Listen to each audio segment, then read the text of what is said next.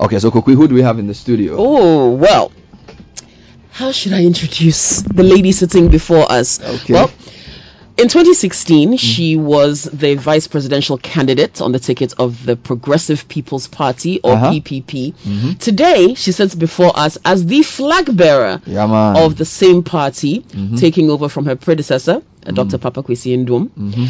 She's in the person of Bridget Jogbanuku. And we're very, very, very, very happy to welcome you to the City Breakfast Show this morning, Bridget. Bridget, good to see you. Good morning. Thank you. You're a woman of many parts. We know you're a businesswoman. We know you've run some businesses in the country, and now you're a politician. How are you finding your transition into full-blown politics? Because when we first heard of you, you were, of course, Miss Ghana 1990. Then you did different things, write for newspapers, worked at Shanti Gold Aviation Social Center, then your business. Now you're a politician.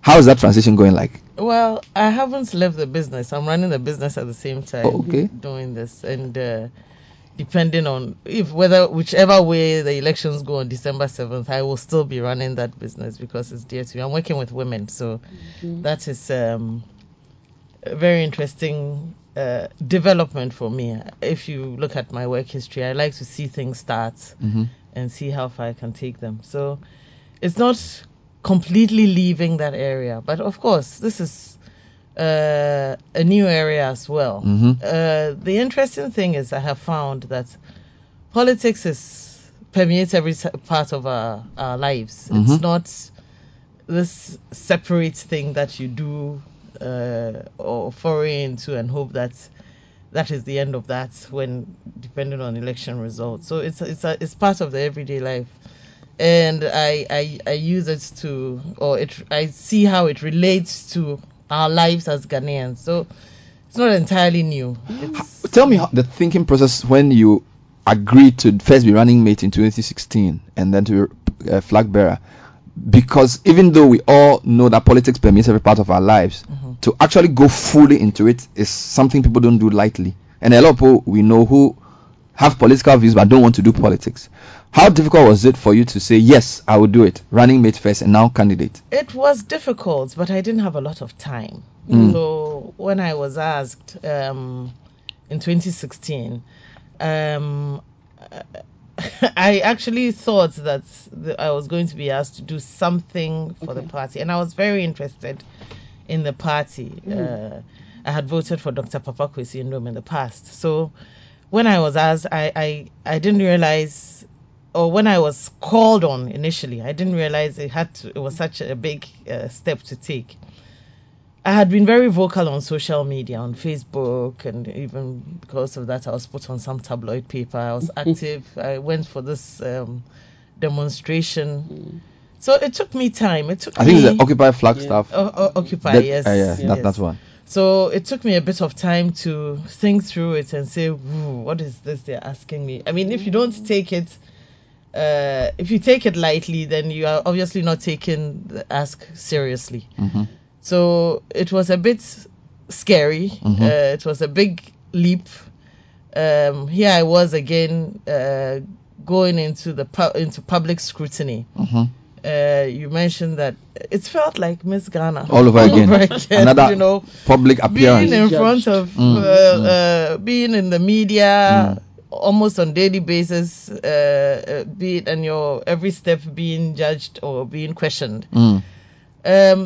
Two things mattered to me: the people who knew me and my family. So my close friends and family. So I ran it by them, and it was okay by them. I mean, they said go for it. Nobody said politics. A couple of people said don't. A couple of people said don't do it. But particularly because you are you lived in Burma camp your whole a lot of your lives, and I know that my friends who live in Burma camp have a direct experience of military governance in a way that most of us don't, because they see a lot of things from close quarters. Some of their parents are killed within their cool days. So for somebody who's lived in Burma camp to agree to go back into politics, I was just wondering the thought process and whether there were no issues around your own safety and all those things. Oh, there was. I think that the one person who was very worried about it, and still is now, is my mother. Because my father when he was in 1978 or 79, during the Unigov years. Due to politics, got involved in a very serious accident. A couple of people, I think 2 people died or so. He survived it, but he was in hospital for months. So when I say we are going off on a campaign thing, she gets quite worried about it. And indeed, I mean, growing up in the barracks, we experienced 1979. We experienced the coup firsthand. Yeah. All the ills of it. It's crazy. But I say to those of us who experienced it and who lived in Burma camp in those years that we are uniquely placed now to have an effect on our governance and our democracy, because you saw what you didn't like, but it also gave you an experience by which you are growing, and it gave you a unique leadership in a certain area, which you must use positively. So yes, I experienced it, and rather than let that scare me or make me recoil, I think I would rather let it drive me to have some kind of change in our governance. Why PPP though? Yeah, well, I think since Dr. Papa Kwesino was with the CPP, I kind of liked their policies. I liked what they stood for. I have I've been here and I've voted. I didn't vote in 1992 because I wasn't in the country at the time, but I voted in 1996, and I voted for at the time I believe I voted for the NPP. But by the time that term was up, I was disillusioned, and I voted for the CPP after that, and they didn't win. I was very disappointed by the results. I remember, and I won't tell you what it got me to do that day when as the results came. I was deeply disappointed. And then I voted for the NDC, I believe in 2012. Okay. And I was disappointed. And that was the first time I was voting for the NDC. And therefore, 2016, I mean, by 2012, the PPP was a new party. And I was hedging. I wasn't sure what was going on. But by 2016, I felt that even with the few votes that they had got, the story they were telling was compelling, was something I wanted from Ghana.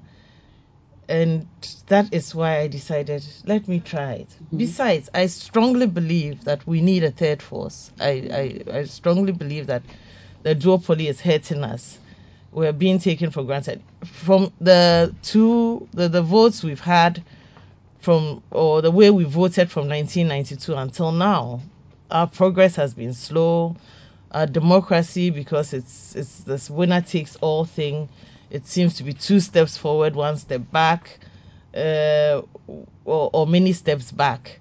There's a lot of division, and therefore I want to belong to the part where we want to unify Ghana than have this big. But you, the so-called third force parties have not been that united yourselves. In fact, the PPP came out of the CPP because of some dispute. So how should we trust you to bring unity when even within your small 3% or whatever percent you're getting, you can't seem to work together?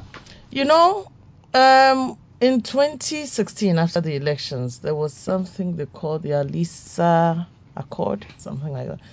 A group of, instigated by the PPP actually, a group, and my current vice president candidate, Kofi Asamoah-Sian, was the secretary to that group, trying to unify the minority parties, if you like. And there wasn't unity even within some of the parties. The chairperson may agree, but we all have a national committee or each central committee. Each one has a name for their committee, their head committee, if you like. And there wasn't unity within there. There wasn't agreement. So if those parties were not agreeing, it was going to be very difficult for us then to come together with them. I think we have seen from their primaries and their elections now that there's a lot of division. Some of them, and there's also infiltration from the 2 major parties, some of these parties. So the division is there, remains together, the PPP. And we like we said, we invited them to come and let's chat and see how we could unify. But it didn't work out. So that is why. So what is the message of PPP? Give me your top three. Why should Ghanaians vote for you and the PPP? Well, first of all, we want to unify Ghana. We want an inclusive Ghana where it doesn't matter which side of the government or of the political divide. Well, there shouldn't be a divide, but it doesn't belong. We want to put all our efforts together as Ghanaians to build an inclusive government, to build a unified Ghana, and to build a just and disciplined society for the whole of Ghana, for the progress and the prosperity of everybody. Currently, like I said, you either belong to this side or that side, and when the side comes, then you lose out, and when that side, and it's almost like a vengeful kind of politics we play because of the winner takes all system.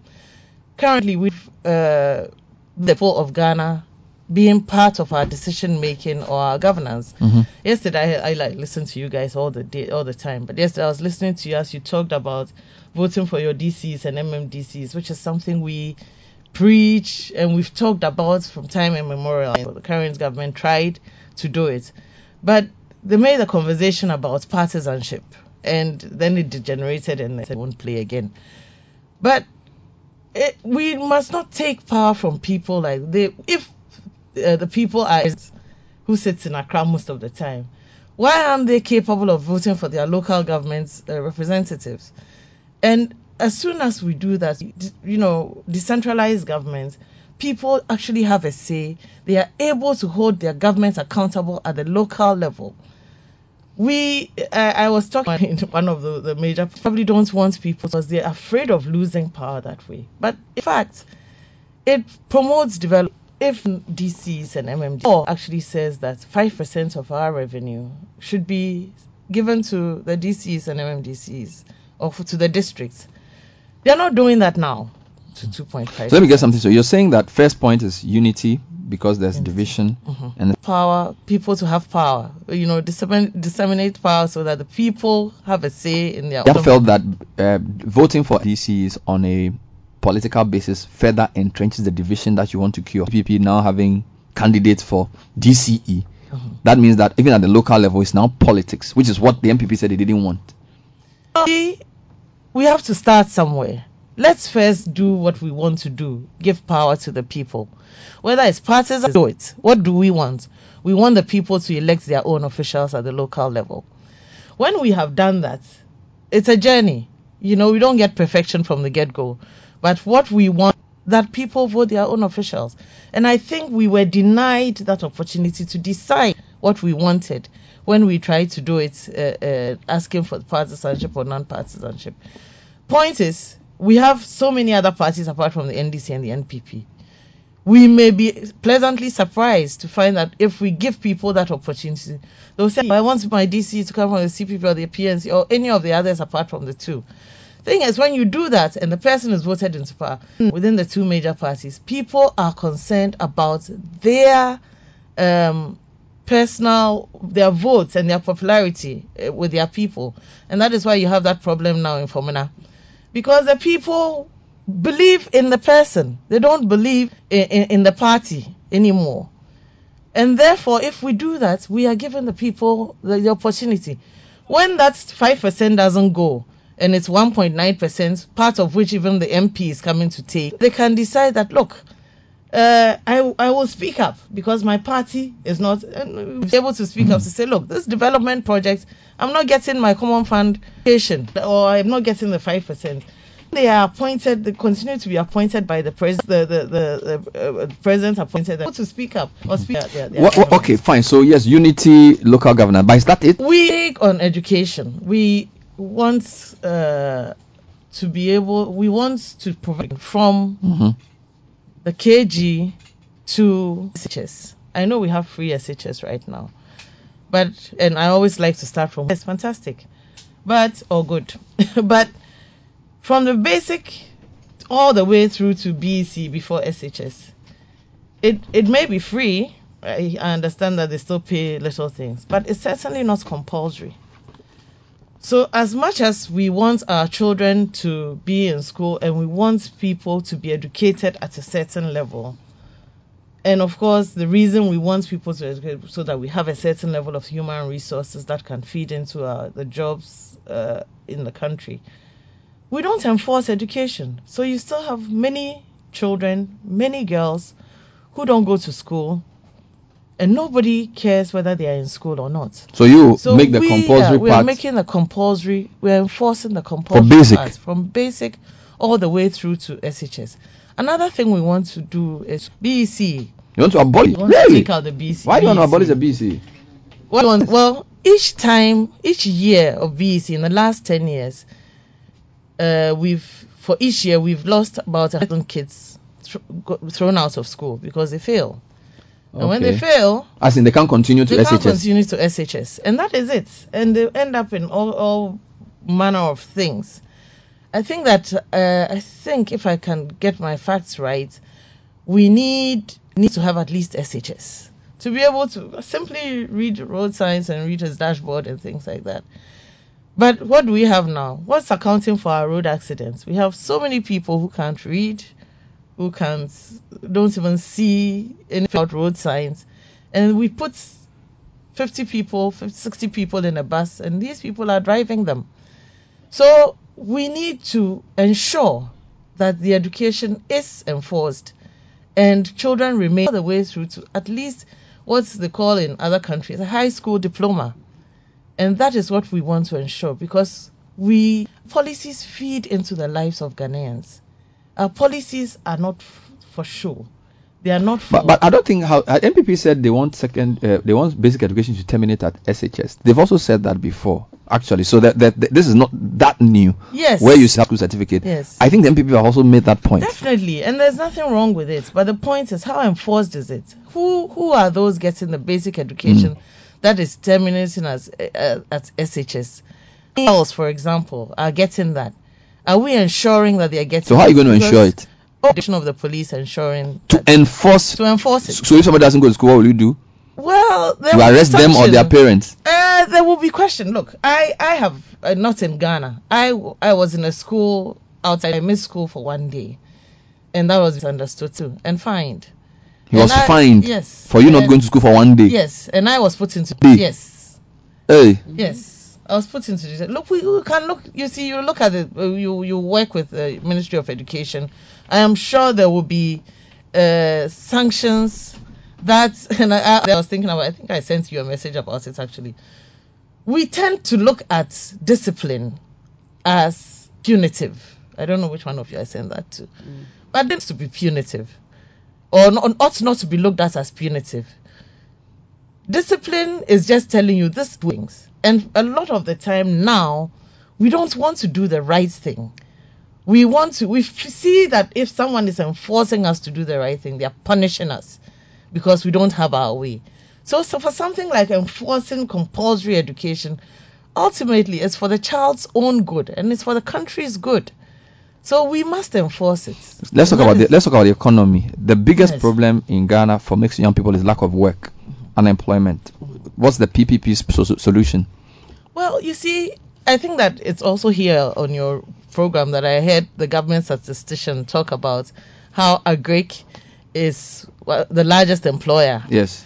And yet we haven't resourced Agric enough. We are still using farmers are still using implements, manual implements. Maybe this is the time we want to look at it and say, let us resource Agric enough. First of all, where are the farms? Where are they located? Are they accessible? We don't even have access to these places. Do you know, Bernard, that Ghana has a map of roads we call the N roads, the interregional highways, that have been left undone for years. One is the N1, which comes from Aflao and should have gone all the way through to Elubo. But we have a motorway that is under disrepair right now, parts of the N1. Then we have the Tetakwashi to Malam which is also part of the N1. And then beyond that, it's okay. Well, if we're going to Elubo, it means that the road from Malam all the way through to Cape Coast, all the way through to Takoradi should be dualized and should be first-class motorway. There's also another, I think it's the N12, that goes from Elubo all the way up to the north. And there are about, I think, 19 or so of these roads which have not been done. I think for the Kumasi road, I've got to look at the numbers, the number, the N, whatever it is. We took a loan some time ago, I think during the Kufuor era, 750 million, we haven't fixed. My point is that we need to have access to these agric areas. The moment you have access to these areas, you're opening the country up to investment. You open the country up to investment. You're creating jobs for these people. I'll use my small business that I do in the Afajato South District, what we call the Eastern Corridor. I think that's the N12 or so. And along that road, I mean, I find it difficult going to visit these women who are doing this palm oil for me because the road is very bad. Now, if I were to get some investments to put up a factory or anything there, I mean, it's almost discouraging to be able to go there. And then, but if I'm able to put a factory there, which is based on agri palm oil, I'm able to employ people. I'm able to provide jobs in these areas. I'm able to have value addition. It's not only the palm oil that we're producing, all the other services and products and particularly services will come to add to it. And then I'm able to provide more jobs in those areas. So these are some of the areas we look at. Open up the country to investments. Make sure you put in infrastructure, be in the roads. But how are you going to get the money from? So you're talking about making basic and secondary education compulsory and free. You're talking about opening up the road infrastructure, more roads. So that is resource driven. Resourcing the agri sector. So how are you going to get the money? It. Oh yes, there's plenty of money. Is it? Yes. Tell me where it is because I don't seem to have any. It's in an bloated government. Okay. Where we are satisfying an elite few, and it's also in corruption, where we are losing, I believe, $3 billion a year, as they say, to corrupt practices. And therefore, the way to curb it and to ensure that we keep the money here is to look at how government spends and indeed what corruption is doing to us and curb corruption. We say in the PPP that we are an incorruptible government, and we seriously are. We will put in measures to ensure that we curb corruption from the get-go. There are parts of the Constitution, in fact, even the DCs and MMD voting for them will be. But I'll tell you what. We talk about public declaration of assets. We are asked that we should declare our assets if you seek political office and all that. But what it actually asks us to do is we put a piece of paper, supposedly with assets declared on it, put it in an envelope, and then we send it to the Auditor General. He seals it. He doesn't open it. And if we are saying it should be public declaration, then we must be able to declare it. It is published and everybody sees what you have. Currently, we don't have that. So one of the ways we will curb that is the public declaration of assets. Another way, of course, is to ensure that the Public Prosecutor's Office is independent. It's an independent office from the Ministry of Justice. Currently, if the public prosecutor does find cases of corruption, it's still beholden on the Attorney General to decide if they want to prosecute these cases or not. And therefore... But I thought that's why they brought Martin Amidu's office, SP.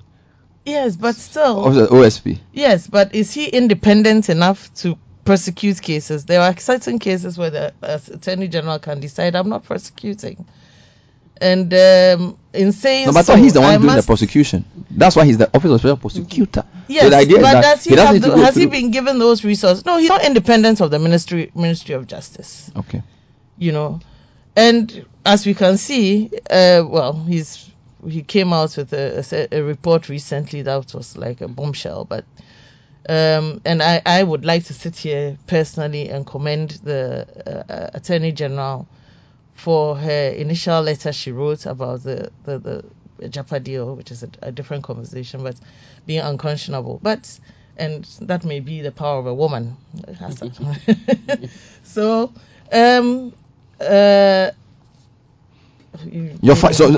I'm basically saying you're saying you create an office independent of the Attorney General to prosecute. So that prosecutes. And I was pointing out that Amido's office was supposed to do that, and you're saying it's still not independent of the.